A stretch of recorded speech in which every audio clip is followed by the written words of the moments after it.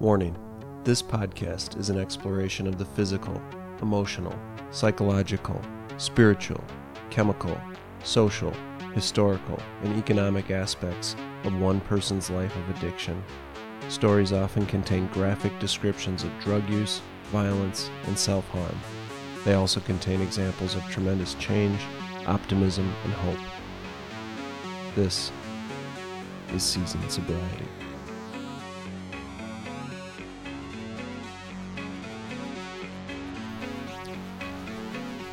In this episode of Seasoned Sobriety, I speak with Scotty Schultz, an old friend and tremendously successful and thoughtful guy. Scotty's a professional drummer living and working in Nashville. As you might imagine, that is a lifestyle in which drug and alcohol use can become pretty typical, and it was for Scotty for a long time.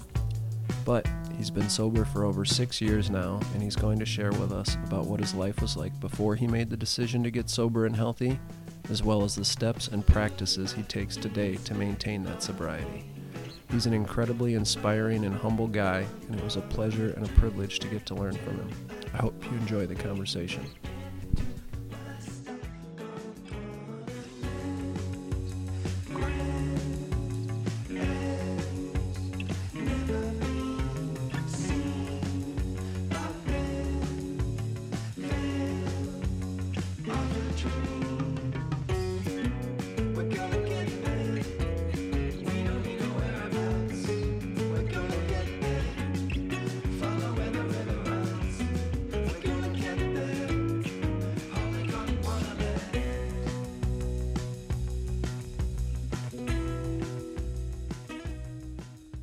We're here with Scotty as an old friend. We're going to talk about kind of sobriety and maintaining sobriety. And so the quick background, Scotty, is, obviously we've known each other since, for 20 years basically or more.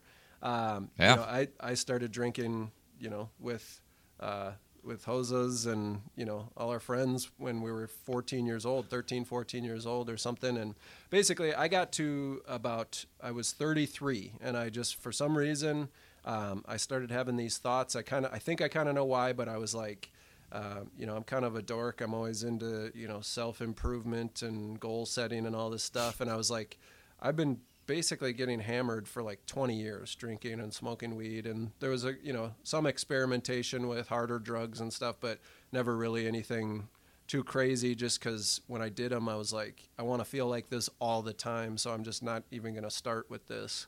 But I was like 33, and a couple thoughts occurred to me. It was like, I've been doing this almost 20 years.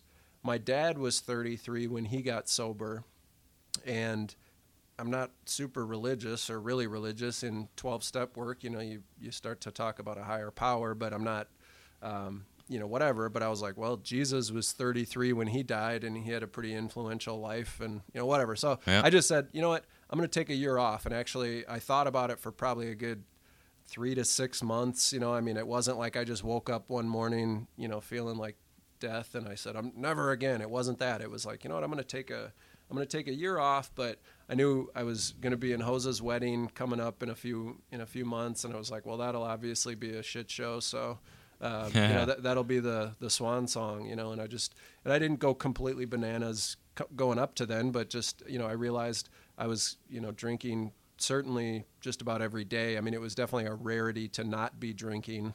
And, it was like, whatever. So that was like 5 years ago, and, or almost 5 years. It'll be 5 years in October. And then, like I said, I mean, I, smoked pot my whole life too. And that was, I always liked it, but maybe the secondary choice, behind alcohol, or just sort of like, if it was a situation where you couldn't be hammered in the middle of the day, well, hey, let's get high and go to a movie. Let's get high and go to a soccer game, whatever.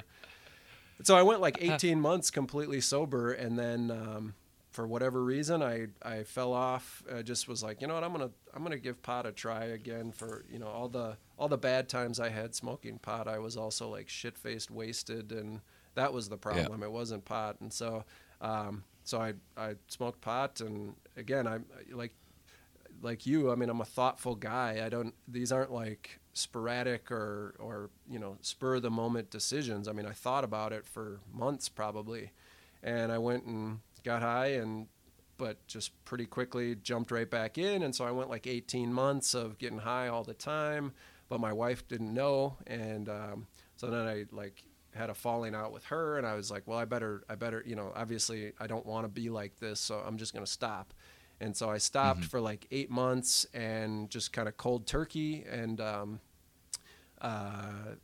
then last summer, whatever kind of the stinking thinking crept back into my brain, and I was like, you know what, even though everything is way better in my life, whatever, I'm, an addict. And I I bought a bag and started getting high again, and before you know it, I'm jumping back in with both feet. And I just said, no, this isn't going to work. This isn't what I want. And so I chucked it and said, I better go to AA. And so I went to AA and was sober for about 9.5 months. And then just, we have a 3-month-old at home, and things were great. But, the house was kind of nutty, having 4 kids. And like a couple months ago, my kind of go-to meeting that I would go to, I ended up not being able to go on Monday nights. I would go to this meeting when my daughter went to dance. I'd drop her off at dance, go down the street to this meeting, and it was a really good meeting. I really liked it. Long story short, summer comes around, dance schedule ends. I got little kids at home. It was hard to justify or say like, hey, I need to go to a meeting a couple nights a week or whatever. And it just sort of fizzled out. And of course, when that happens, within like a month, the thinking came back. And so mid-June, I succumbed and said, let's give it a whirl. I deserve it. I should reward myself. I'm a good guy. I'm doing well in my business. I'm a good dad. Why can't I get high once in a while? What's the big deal? So I bought some pot and basically blasted my brain for a few weeks, and then went, this is not cool. And I came home and the other day told my wife again, I said, look, I'm fallible. I fell off, but I need to be going to meetings and taking care of myself and trying to continue to pursue this podcast, because when I'm intentional about the podcast is when I feel really like excited to try to help people and have these conversations. So yeah, man. So that was that. And, I guess, what does that mean? We got 6 days sober right now. 6 days, no pot, awesome. Almost 5 hey, years. Hey man, that's, you know what though? I mean, at one point I had 6 days sober. I know what that feels like, Yeah. And where are you at now? Tell us about your background. And all right. So, I'm Scott, and I'm sitting here in Nashville and talking, and, I like you, I started with all our friends, sure. In high school, and it was, parties on the weekends, and like, let's hang out at this guy's house or go, do this or do that. And it was like, it wasn't addict behavior back then. It was fun. It was games, it was let's have a good time. Yeah. And, and then through college, that kind of kept going. And then, I've been a drummer like my whole life. And so like, I've been playing pretty much professionally since I was like 20. Mm-hmm. And so, alcohol just always being around, and the party didn't have to stop when I went to work.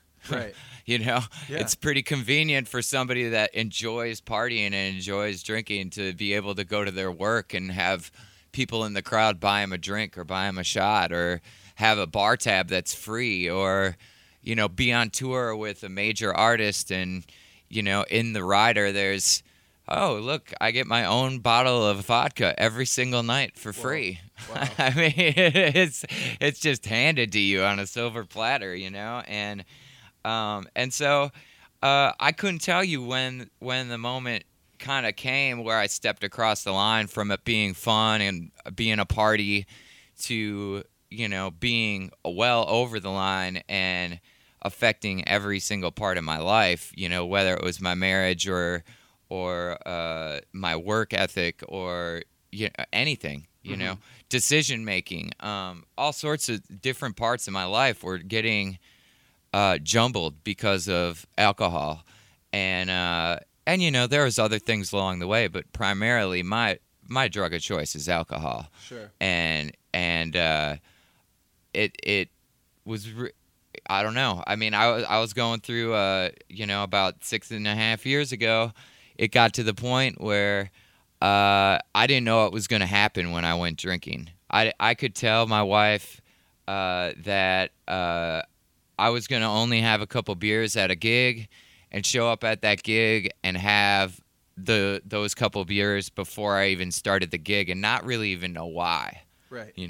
And then continue to drink and then make a choice like driving home drunk, and waking up the next morning and having to check in the driveway to see how I got home, not remembering that and blacking out all the time. And, mornings of a million different ways to try to get rid of a hangover. I can try, I had a whole list of stuff that I would try to get rid of it, Sure. only to find myself drunk again that same night, and so it really did start controlling my life, At that point, I hadn't lost, I hadn't lost my license. I hadn't had a DWI, which I'm amazed by. I hadn't gone to jail for it. I hadn't killed anybody for it, but I was affecting every single relationship, both work and personal, that I had because I was drinking. And so I woke up one morning after a ridiculous night of drinking on my brother's couch. And was that didn't here know how or I in Nashville? In Nashville, yeah. Okay. My brother is down here as well, and he and I'm like, wow, how did I get here? And he's like, man, you might want to call home. And so I called my wife, and she's like, I don't want you back. She's like, you were getting physical, you were throwing things, you weren't, you were out of control, and I don't want you back. And I mean, there had been moments of this, you black out, you don't know what you do. You don't know. It's not your true self, anymore. It's somebody else is talking, and somebody else is doing whatever it is you're doing, it's not a conscious world at that point. And so I realized, I was like, wow, I'm about to lose my family. I'm about to lose I'm about to lose everything. This is getting ridiculous. So and she wouldn't let me come home. She's serious. She wasn't threatening. She was serious. And so I started looking around for ways that I could, what did I need to do? And so I started looking up, rehab facilities. And then I remembered that Music Cares, which is affiliated with the Recording Academy and the Grammys, has a program that helps musicians with changing their life for the better when they hit these situations, whether it's rehab or some even financial hardships and medical bills and all sorts of things that they do that help musicians that are in a time of crisis. And I contacted them, and they said, okay, that you submit this paperwork, and I did, and they said, all right, we'll pay for you to go to 30 days of rehab. Wow. And I was like, well, what rehab facility? Because I know a lot of them deal with AA, and I don't want any part of AA. I don't know about these 12 steps. So right at that point, I'm already trying to convince myself that I have this much of an issue where my wife doesn't want me home. My brother is telling me I'm out of control, and I'm waking up on a couch that I have no idea how I got there. Right. And I'm saying I'm not gonna, AA, I'm stay away from that. And they're like, no, this is the rehab facility that you're gonna go to. and so it was Cumberland Heights here in Nashville, and within 10 days, I found myself in rehab, at a remarkable facility that is one of the top 5 facilities in the country, and you know, all my peers were basically paying for me to be there. Wow. Which is a pretty powerful thing in itself. I did white knuckle it for like 10 days before I got in there. I was basically, at that point on that, waking up at my brother's that day, I went outside on his front deck, my head in my hands, and it was the first time I honestly said,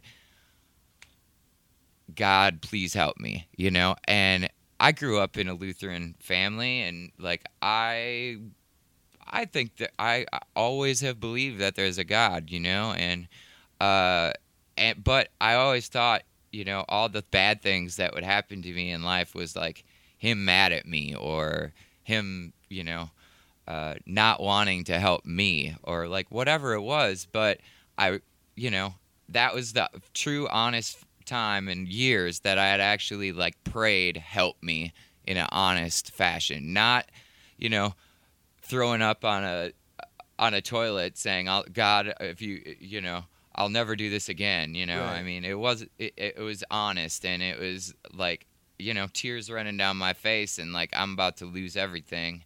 And then, I mean, you think about it, 10 days later, all of a sudden I'm in an $800 a day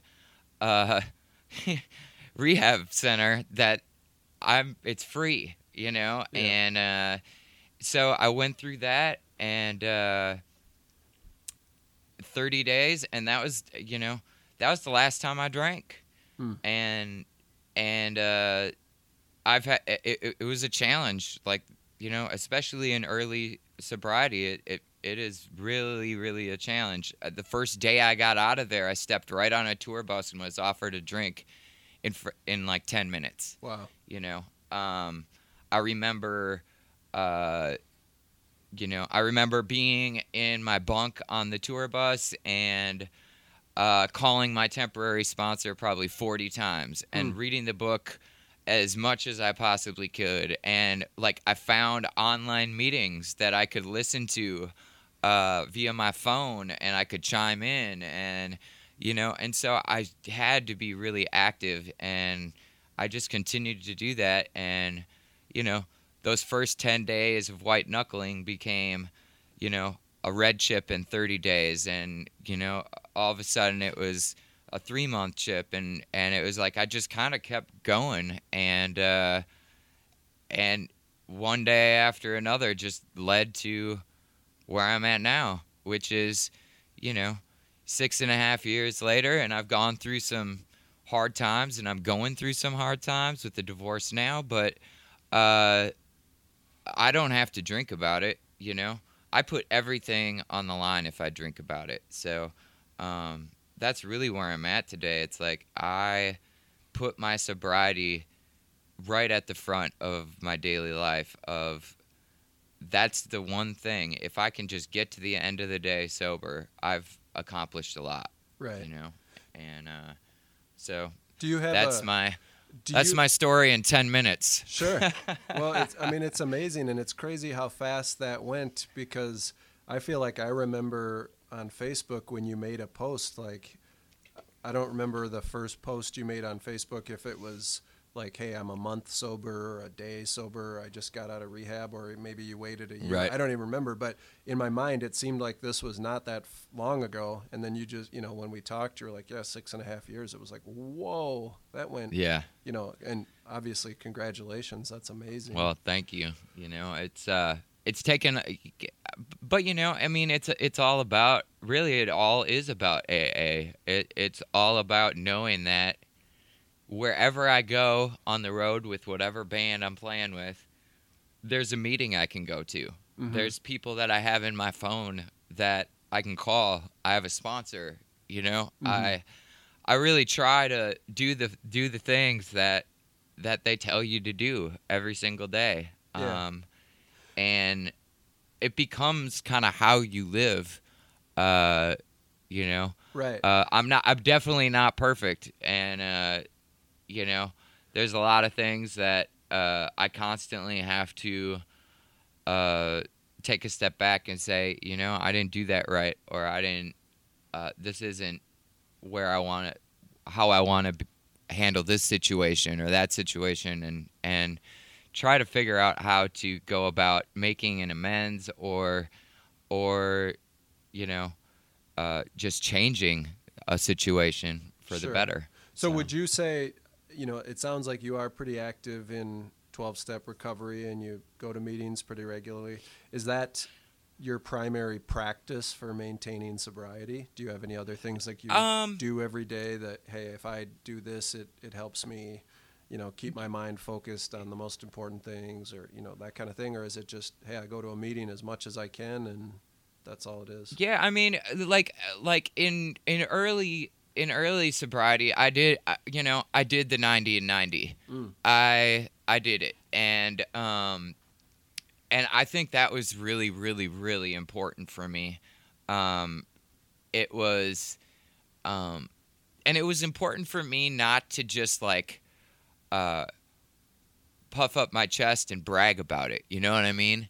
It's like, because I've seen guys that do that, and odds are they end up drunk, because it's like, oh, I'm going to show you, I'm going to do this 90 and 90 and get my paper signed every single day, and then I'm going to be healed, and then next thing you know, they're arrested for a DWI, or you don't see them in a meeting for the rest of your life, Right. and then you find out that they died, or like whatever, I mean, I've known so many people either via rehab or within the rooms that go back out and die.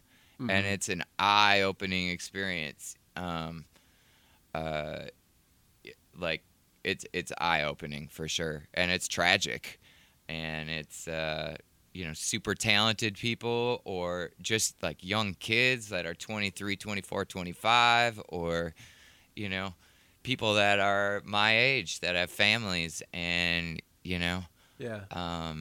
it's it's a tragic thing. As far as what I do every day, I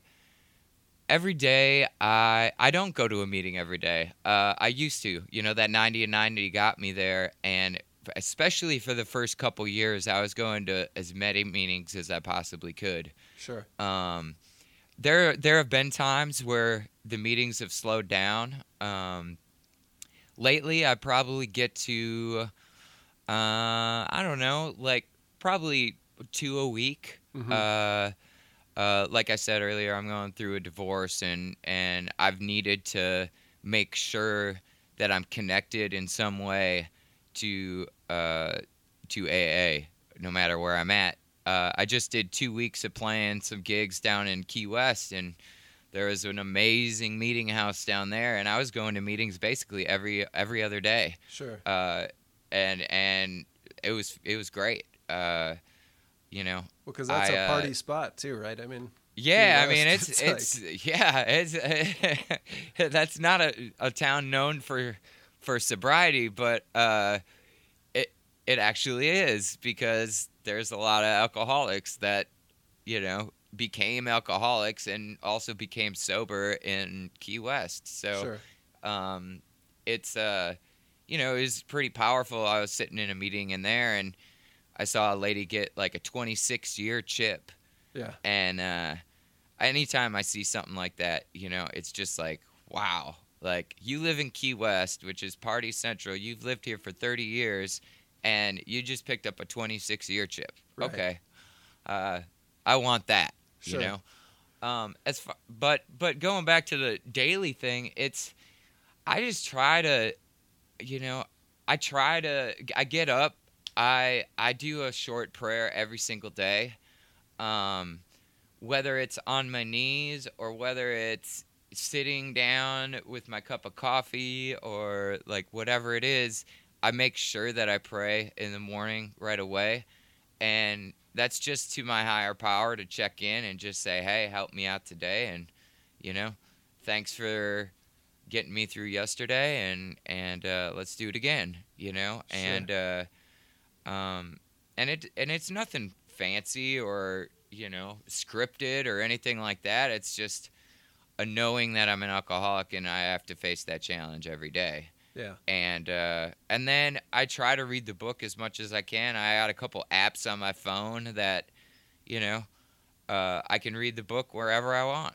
Right. It's I got the whole big book right on my phone, and 12 and 12 right on my phone, and the daily meditation right on my phone. So there's no excuse for me to not use that resource. And then I do try to check in with my sponsor, and check in with other people that are in the program, uh, and that seems to be kind of where I'm at right now. I I I've attempted to be a sponsor unsuccessfully a couple times with guys, Hmm. but at this point I don't have any sponsees.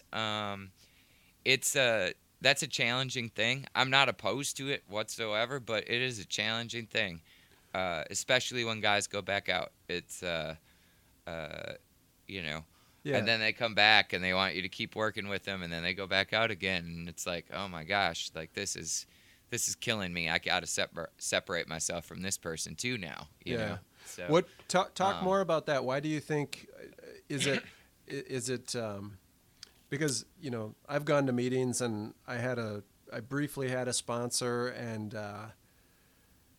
it didn't work out, and a part of that was probably my mindset at the time was maybe like um, it seems like if you ask for a sponsor, they kind of presume that your situation is incredibly dire, And I was looking at it going, well, I haven't drank in like 4+ years, I mean, right, I'm not like every morning waking up like, oh my God, I have to have a drink. And in fact, I don't ever feel like I want to get wasted today, or if I could only, right, get drunk, like then I'd take care of my problems. But for me, it did become pot. I mean, weed is right. just, and I always kind of joke that maybe I just listened to too much Joe Rogan or whatever. But like, I just, like I sit there and I don't get, um, I get, I look at it and I go, God, it opens up all these like different ways of thinking, and it's like a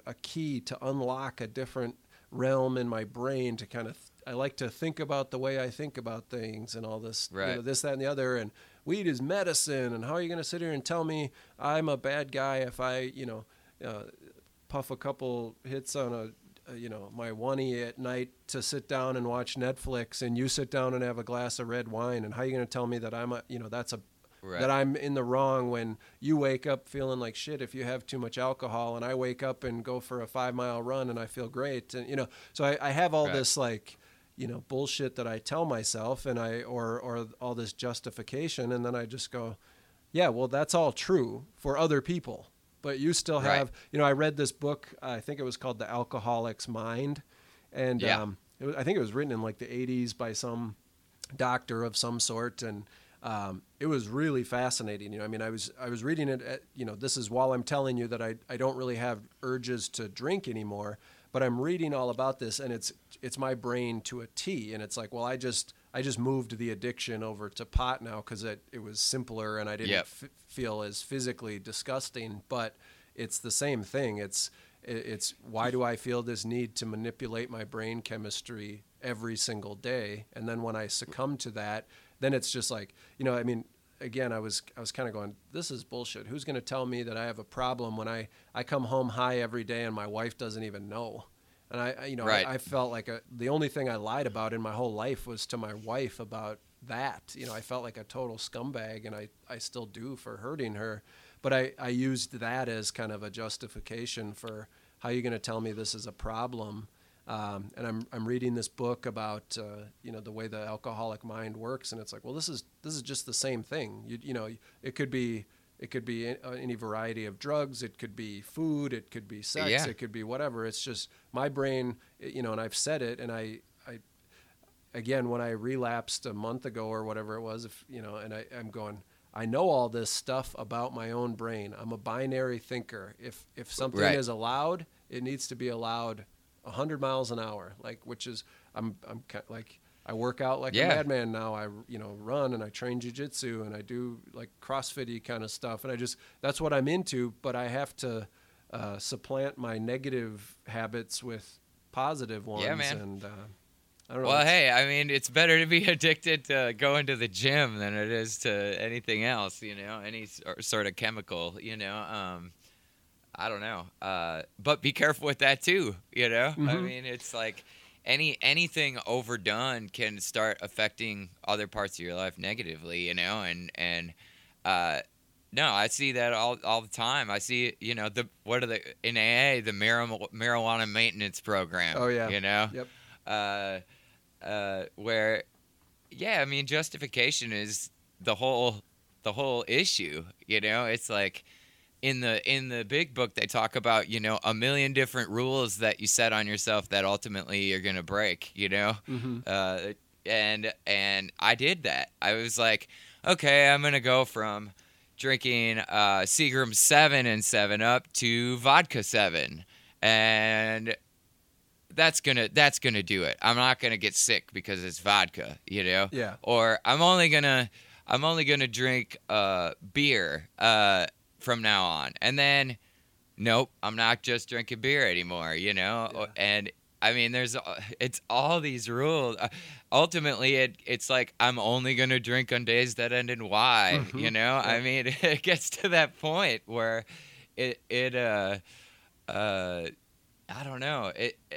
Like I broke every rule I ever set out for myself, and I thought that was just, I'm trying to figure out how I can successfully drink. That's what I was trying to do, and I am very grateful that I learned about myself that I cannot successfully drink, and that it's not the last drink that gets me drunk; it's the first one. Right. It's I don't know. I almost laugh about how many rules I put on myself sometimes. Sure. I wanted to kind of go back for a second when we were talking about sponsor and sponsee roles. Oh, yeah. What, you kind of said, it's never been like an intentional thing. You're open to being a sponsor, but maybe it just hasn't gone through. What kind of talk a little bit more about that? When you had a sponsor, did he or she have like a specific, here's how I do it and you need to abide, or was it more just here, let's sit down and talk about things? Because when I sat down with a sponsor, he was a good guy, or he became a good guy. I mean, but I can remember even just sitting down with him, I was impressed in these meetings that he would stand up and he seemed like kind of a leader in the meeting. He was fairly close to my age, and I'm sure you see sometimes you go into AA meetings and it's like these old guys that are just kind of like, don't drink, go to meetings, or, pass. Yeah. Oh, yeah. And he seemed to be pretty on it. And so we sat down for the first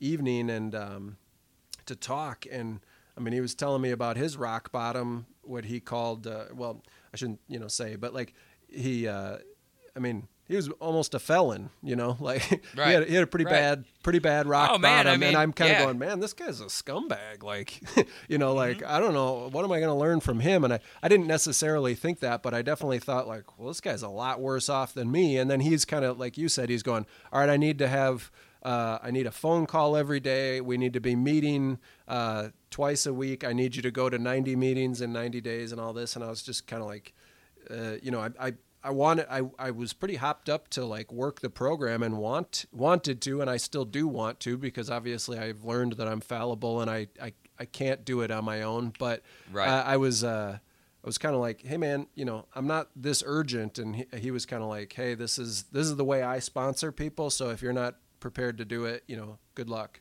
And that's fair. I mean, I wasn't, I was trying to find the softer, easier way maybe. And he was saying, hey, this is how I help people. So I was kind of curious if when you said that being a sponsor didn't necessarily work out for you yet, do you think it was because you just had these wild cards, or is it because you didn't have a system in place or something? Well, I mean, there's been,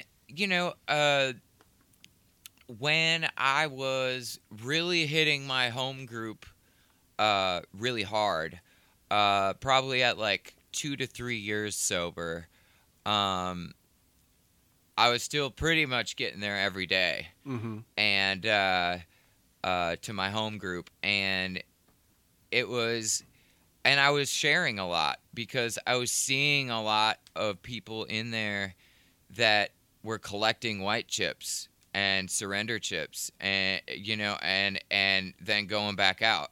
Mm. And so I started sharing a lot more because my sponsor was urging me to share a lot more. What does that? And I still, what does that mean for and the I audience? still, What collecting white chips? What does that mean? well, a white chip is a surrender chip. It's like raising the white flag Okay. that you're finally admitting that you're an alcoholic and you're going to attempt to try this way of life, and attempt to try to be sober, and that you're willing to roll down that path. Mm-hmm. That's that's the biggest thing. And I had two guys at that point. I had two guys that asked me to be sponsors, their sponsor at different times, and I said yes to both. And ultimately, one guy, it's like we sit down, we talk about steps 1, 2, and 3, and then we get to step 4, and it's making this inventory, Mm-hmm. and he wouldn't do it. Hmm. He just refused to do it. And it says exactly how to do this in the book. I'm Mm-hmm. like, you need to read this chapter, you need to follow the instructions, and let's set up a time where we can do the 5th set. Mm-hmm. And which is, he's going to tell me his inventory and we're going to talk about it, and he didn't do that. And so I kept asking him, when are we going to do that? And he's like, oh, I'm working on it. And he kept putting it off and kept putting it off. And then the next time I saw him at a meeting, he informed me that he decided that he was going to find a different sponsor. Well, the whole thing about it is he has continuously done steps 1, 2, and 3 and never done the rest. Right. He knows the book inside and out. He could quote you anything and talk the jargon with you, but he's not working the steps, and so that's not my choice. I attempted to help him, and that was that, and the other guy just disappeared. Hmm. I still have no idea what happened to him. I tried to continually text him for, I don't know, 2 weeks after the last time I saw him, and I never heard from him again. I've never seen him again, and that's that. So yeah, it hasn't worked out for me. But at the end of most AA meetings, I should say, they ask, is anybody in here volunteer to be a sponsor, and for anybody else in here that's looking for one, and I always raise my hand. It just hasn't come up, Right. And that's fine. I figure it's all just in good time. It will happen, and I think it's one of the most powerful things in AA is one alcoholic helping another. Right. I mean, my sponsor is a retired biker dude that he's long white ponytail and rides a Harley into the meetings, and Yeah. he's a badass. And I don't talk to him all the time, but I check in with him. I let him know what's going on with my life, and And he helped me finish the steps. I had a temporary sponsor getting out of rehab, and that guy took me through the first 6 steps, and then he actually moved away from Nashville, and so he was willing to keep working with me, but all of a sudden he lived 3 hours away. So I found a new sponsor and continued to work the steps, and I got through the 12 steps. And it's just about putting in the work. It doesn't take very long if you just really just sit down and be honest with yourself about everything that's being asked of you. And to get through those 12 steps is a major accomplishment. Yeah.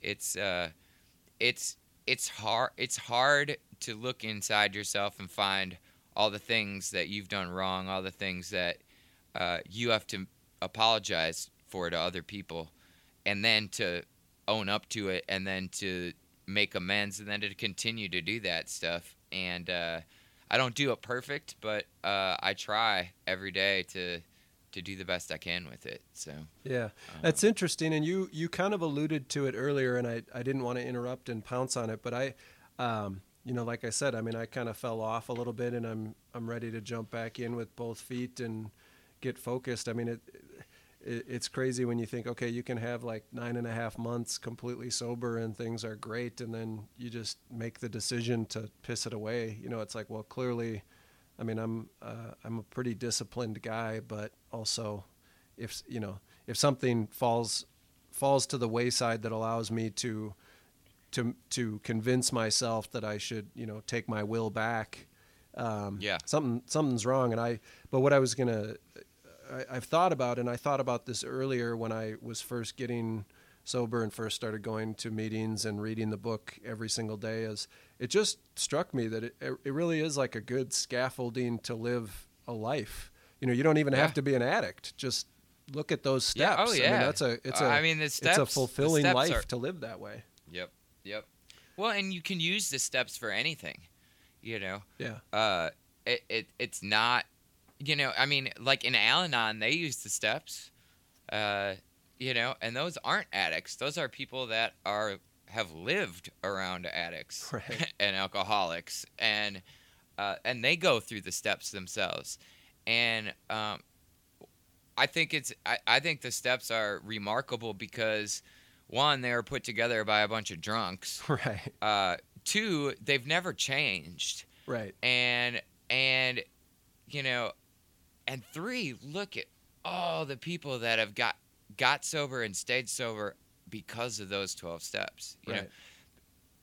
When I've, like I said earlier, it's like I was looking for a rehab facility that didn't offer the 12 steps, and when I share that, like if I'm doing a speaker meeting and sharing my story or whatever, I say that, and everybody in the room is just laughing about it, Why do you think that was? Because a lot of people, you hear about a lot of people in meetings that are averse to AA because they're atheist, or they don't believe in God, or they don't want anything to do with religion, even though, I mean, and I've seen some people that kind of get more Bible thumpery about it than other people that just look at it more like, what I've always appreciated is that the higher power can simply be the group.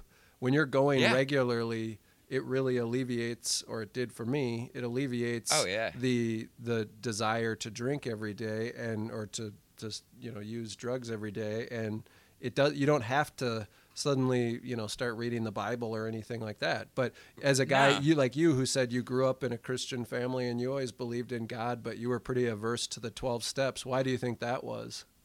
I don't know. I think it was a stigma, Okay. I think a lot of people have that, like you think of an alcoholic in 12 steps as the guy that's living under the bridge or begging you for change on the side of the highway or whatever it is, it's, but it's remarkable. It's like, I've sat in meetings with Grammy Award winners and neurosurgeons, and, I mean, it is crazy the amount of different levels of people that you can see all sitting in one room together, right? All because of the same thing. It's funny. I've said almost verbatim the exact same thing that you said, maybe save the part about Grammy Award winners, because if they were in my meeting, I didn't know it. But yeah, I mean, I've gone to Saturday Night Live is a meeting down at the Basilica in Minneapolis, and you're in there, and it's like you said, there's a hedge fund manager and a CEO guy, and then on the other side of you, there's a guy that looks like he's a troll or something. In the back of the room, he looks like he lives under a bridge, and they're all there saying, "Yeah, all of our brains work the same way." It's pretty. Yeah. When you look at it that way, it really does kind of strip away all the. For me, it stripped away the stigma, but it also it like strips away the bullshit of, I'm special.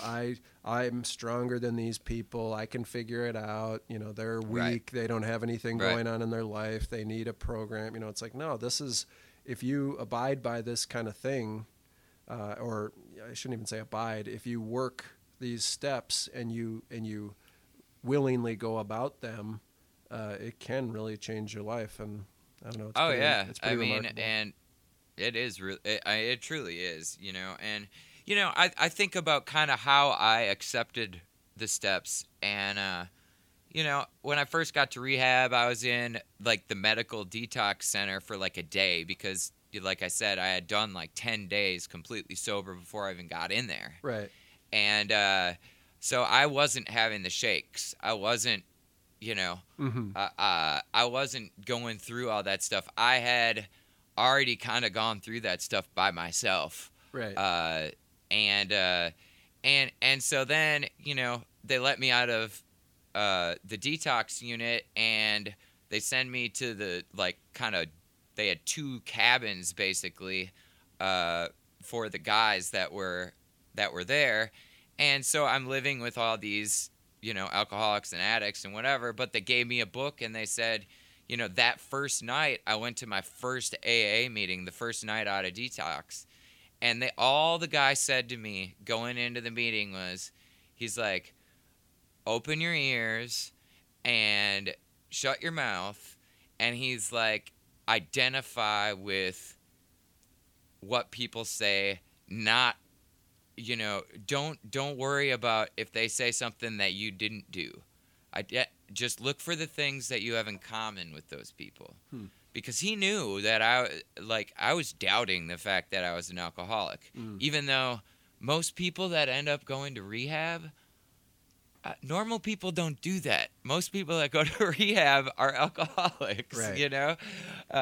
That's not a normal part of life for everyone. So I got in there and I started identifying, and within 3 days, I had like read the first 164 pages of the book like twice, and I had like, all of a sudden I was like, and I was still just listening. I wasn't even talking in meetings. I was just listening. And then there was a couple speaker meetings, and one of them happened to be a musician that came in, and he shared his story and how he got sober. And I was like, this is me. I started looking like, maybe I am, maybe this is really me. Right. And as I read the book like 5 times in the first 6 days I was there, I started like, actually, it was soaking in. It was like, oh yeah, this part, and the chapter to the agnostics or whatever, yeah, I'm that guy, and this part in this chapter, I'm that guy. And it wasn't everything, but it was the identifying, I have this in common with this guy and this in common with this guy, and I'm going through those stages, and they described the alcoholic a bunch of different ways in that book, and it was like, man, like, this is too real. Yeah. Like, I am this person, it has affected my life in this way.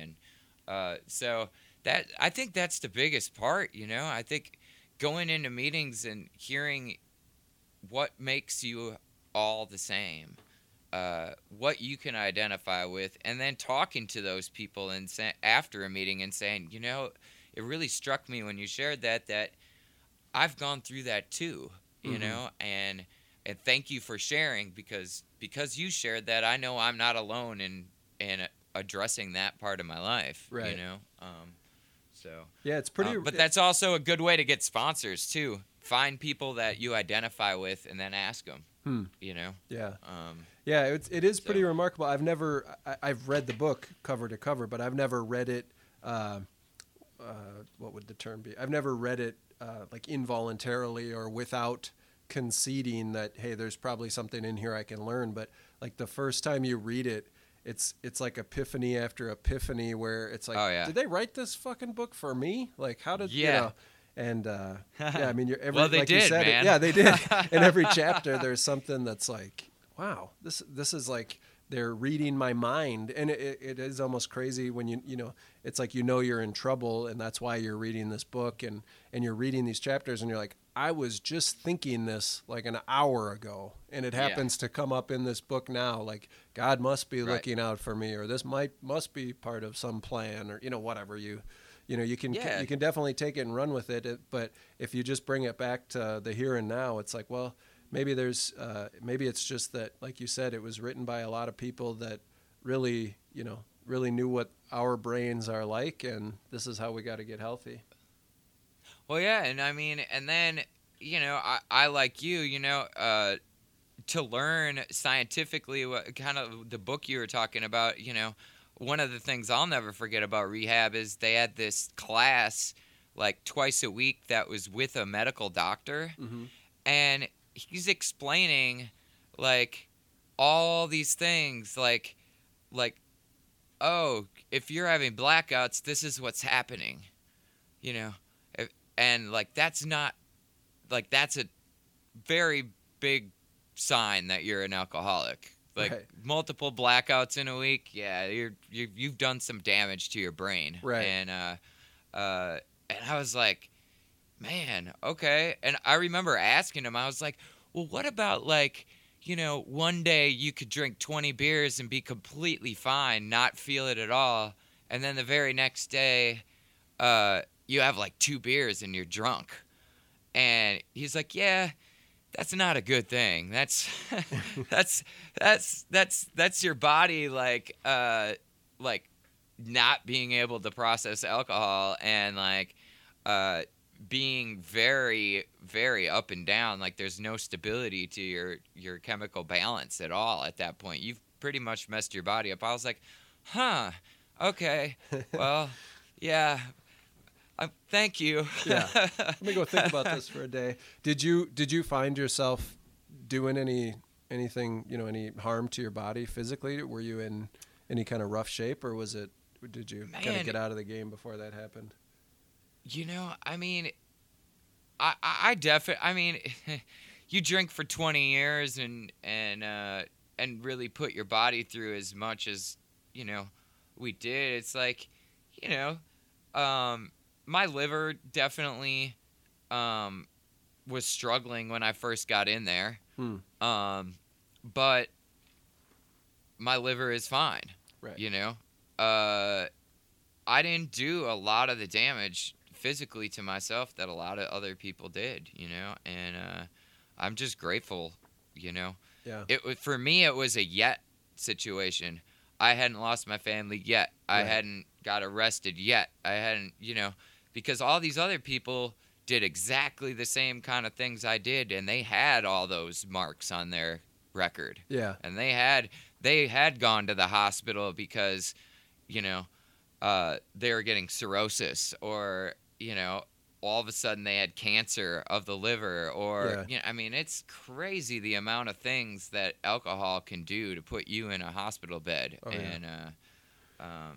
And I never experienced that, you know. It's like I was very fortunate about that. And it's interesting you say that, because I wonder,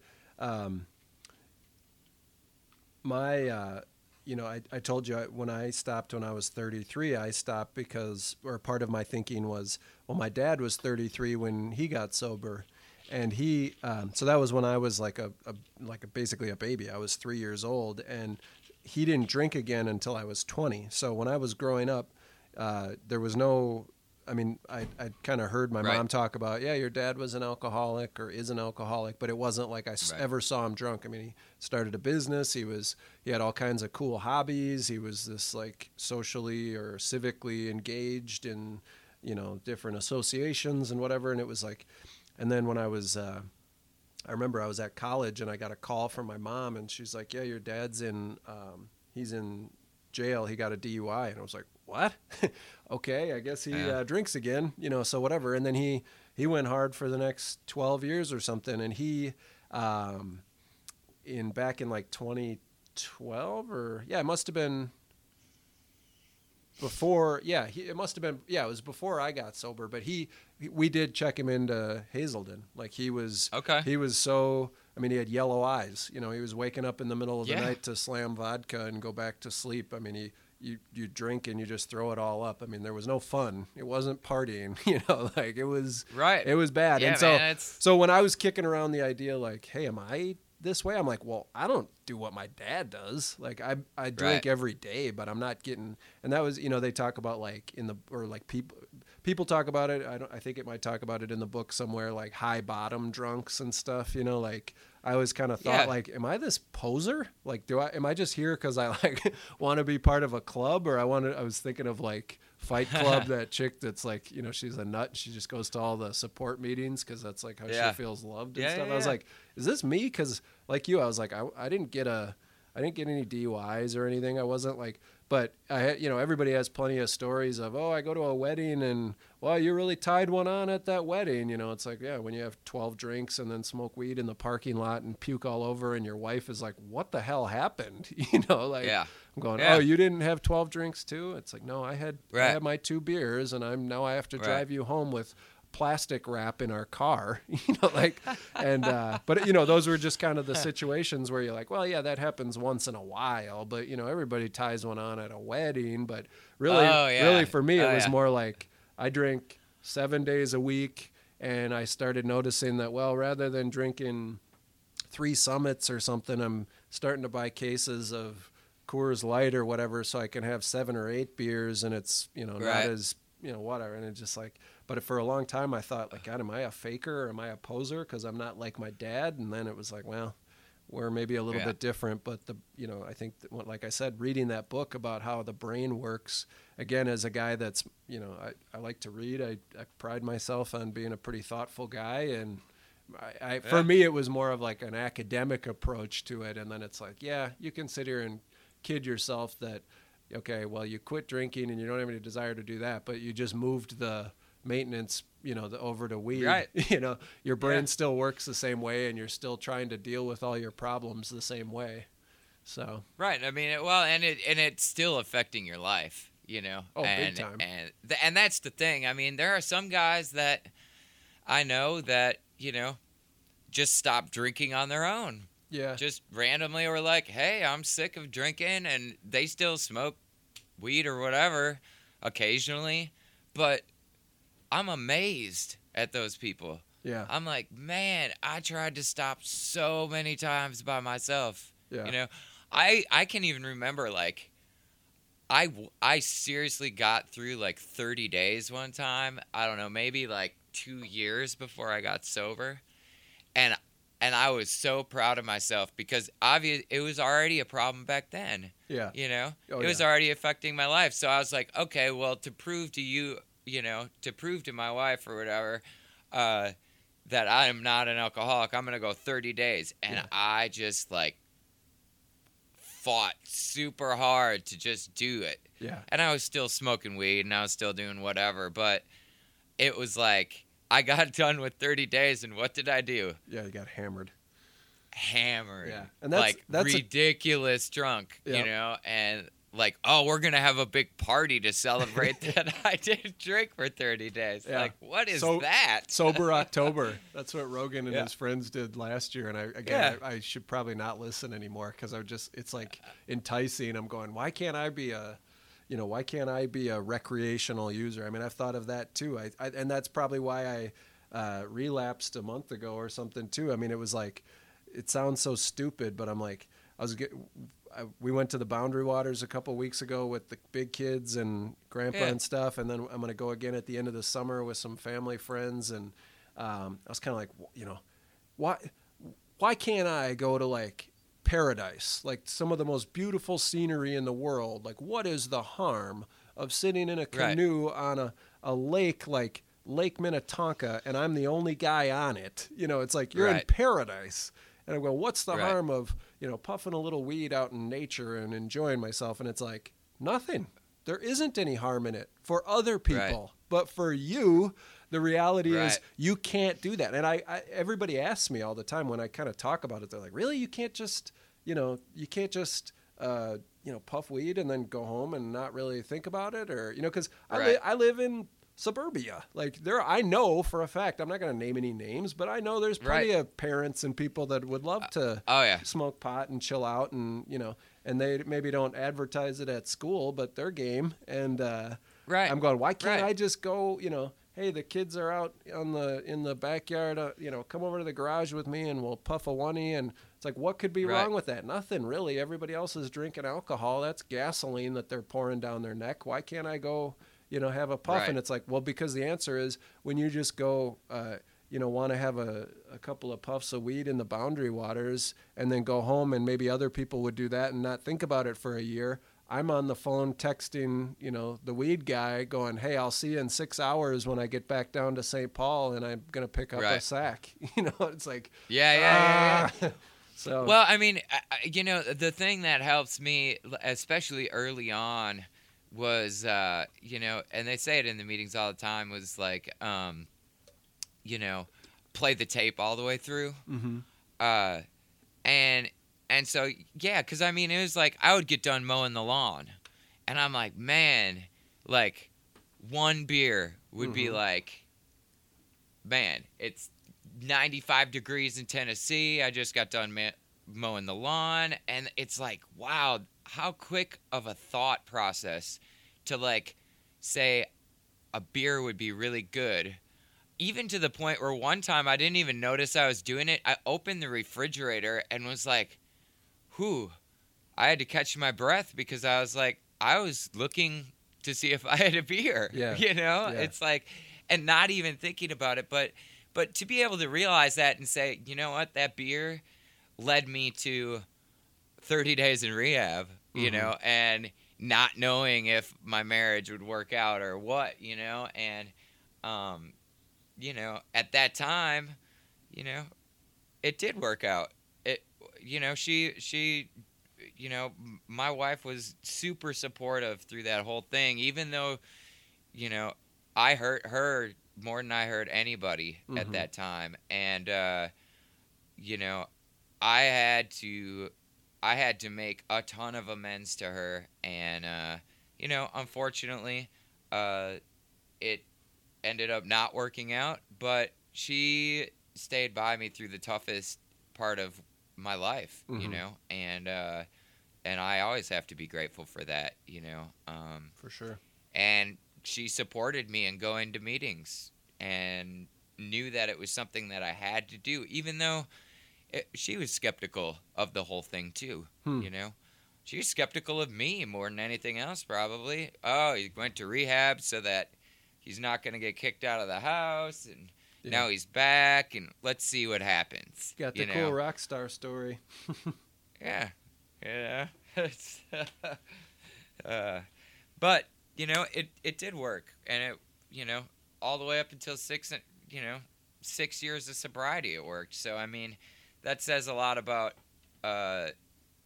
being sober, and it also says a lot about about her for being so supportive about it that long, and even going through what I'm going through now with a divorce, that is the furthest thing from my mind. I've had people ask me, well, do you think you're gonna drink? Like, I think it would be okay if you wanted to drink. This has got to be really hard for you. And I'm like, dude, no. Those people have no idea. I'm like, are you kidding me? Like, what do I do to my kids right now will never, like, Carter was, a year old when I got sober. Mm-hmm. And a year and a half, he will never, ever remember me drunk Right. if I stay sober. Right. Ever. And that is a huge, motivation, for me. It's like, I do not want my kids to experience what I'm like drunk, because Right. I couldn't honestly tell you what I'm like drunk. I don't really remember a whole lot. Yeah. So, but yeah, I don't know. It's to play that whole tape through is a huge part of it for me, and it's vital, because there's still times when it will pop up, or I'll have a drinking dream or something, Mm-hmm. which is really odd, but to dream about getting drunk, I don't think normal people necessarily have those dreams either. Right. So Yeah. I don't know. What But do you, life is good. yeah. What do you think was the hardest thing for you about getting sober? Was there anything that like stood out? The as- nature of the business. Sure. That being a musician, being around it all the time, whether it's playing a bar downtown Nashville or hopping on a tour bus and going and playing a festival, or whatever. Alcohol is almost supplied to you free of charge. Mhm. And that was hard. Even playing for a little while was hard for me. I was okay walking into those places because I had a reason to be there. That was my job. Right. And I guess the good thing about being a drummer is I have this built-in barrier between me and the crowd. I'm not on the front of the stage, and I'm sitting behind a drum set. So, I mean, I had a little bit of a barrier, but I mean, I think, the nature of my business, was hard, but playing, I had to get used to playing sober, and that was a unique thing to kind of go through is, the first time I went and played a show, I'm thinking to myself, man, when was the last time I played the first note of a show without having a drink? It had been years, Sure. I mean, And what I don't was know. it? Was it different? I mean, did you feel like you had less? Obviously, it's probably not rhythm because you. I mean, I remember seeing you play drums when I was 14 years old, and you were probably 16 and just banging away, and me being like, "Damn, dude, that's awesome." But what did you? Was it just like courage, or like what was different about it? Just different. Well, it's like being comfortable behind the kit. Yeah. It was really weird. It took a while to get used to where it's like, well, and really what it is, it's a habit, right? So like, all right, I'm gonna go down and play a gig down on Broadway in Nashville. I'm gonna get there. I'm gonna go order a pale ale and a shot of Jägermeister, and that's me getting ready for my gig. Yep. Yep. And then I'm gonna bring that same order up to the stage with me. Yeah. Yep. So I like, it was a different thing to like mentally to kind of have to like, okay, I'm not gonna do this, and basically I was bringing like, vitamin waters and like Gatorades and like all sorts of different stuff with me in my backpack, so I didn't even have to go to the bar. Right. Like for the first, I don't know, like 3 months that I was playing gigs again, I wasn't even going up to the bar. Right. Even though I had friends that were bartenders and stuff, I'd like sit at a table, even if it was 5 feet away from the bar, I wouldn't go to the bar. Right. And yeah, it was just playing wise, it just took a while for me to kind of get over the fact that I was still a good drummer and I was still comfortable on stage without having that warm-up drink or whatever you want to call it. Yeah, the courage, the liquid courage. Yeah, for sure. Yeah. But yeah, I don't know. It was also remarkable to kind of realize with walking into a bar every night and playing and going to AA meetings, that what they were telling me was true, that not everybody in those bars is drinking. Not everybody in those bars is getting drunk. You know, there are people that go to a bar and watch live music in Nashville that will order a Coke. I know that sounds surprising, but it's true. You know, there are people that will order a beer and not finish it. Yeah. You know, I'm like, damn, how do you do that? Yeah, that always blew me away. In fact, my dad came over the other day, and he's doing really well. He's sober and, you know, doing really well. And we were sitting out on the deck, and he was holding the new baby, and we ended up talking for like 4 hours, just sitting out on my deck and slamming coffee and you know, like yeah, man, slamming coffee and water and talking about it and stuff. But yeah, he would talk about how it, like, when he got sober, you know, when he was younger, and would like go to a wedding, and you get to the end of the, like, he didn't realize that not everybody at the wedding was blackout drunk like him, you know, like he'd look around, and, you know, you're at the end of a night at a round table with like 8 people, and it's him and 2-3 other guys just sitting there drinking, and everyone else has gone home, and he's like, oh, I thought everybody did that. You know, and it's like, yeah, I mean, I was the same way. And I mean, I don't know how many times it would be like, I'd be going out with, you know, my wife would say, oh, we're going to hang out with so-and-so from my work, and they're this couple, or we're going to go to, you know, just whatever. And it would be like, I would look at it like a race to like 3 drinks. I'd plow through 3 drinks, and then it was like, you stop and look left and look right and see what other people are doing. Like, are these guys cranking it up, or, oh no, they're still having their second drink, and it looks like that's all they're going to have. All right, honey, should we get moving here? Let's head home so I can have another 6 or 8 beers. And exactly. Yeah. It's like, well, and it's a realization that, you know, not everybody is doing it, you know. And it was interesting because I even found that there were other musicians, very surprising to me, that were in AA, you know, that were downtown, that were playing those bar gigs 4 hours at a crack and not drinking. And so I asked some of them for advice, you know, what do you do? And, you know, it's amazing. Alcoholics are everywhere. Yeah. You know? So I don't know. But, you know, now I don't even think anything of it. The way I play drums is sober. Sure. The way I drive a car is sober. You know, everything I do, like, I have figured out how to live my life and not have that be a part of it. Right. You know, and, you know, some friends have gone by the wayside because I don't do that anymore. Yeah. Or quit calling me because I don't buy rounds of shots anymore, or like whatever it is. But, you know, those aren't the real friends, and that's not real life, you know. It's yeah, I don't know.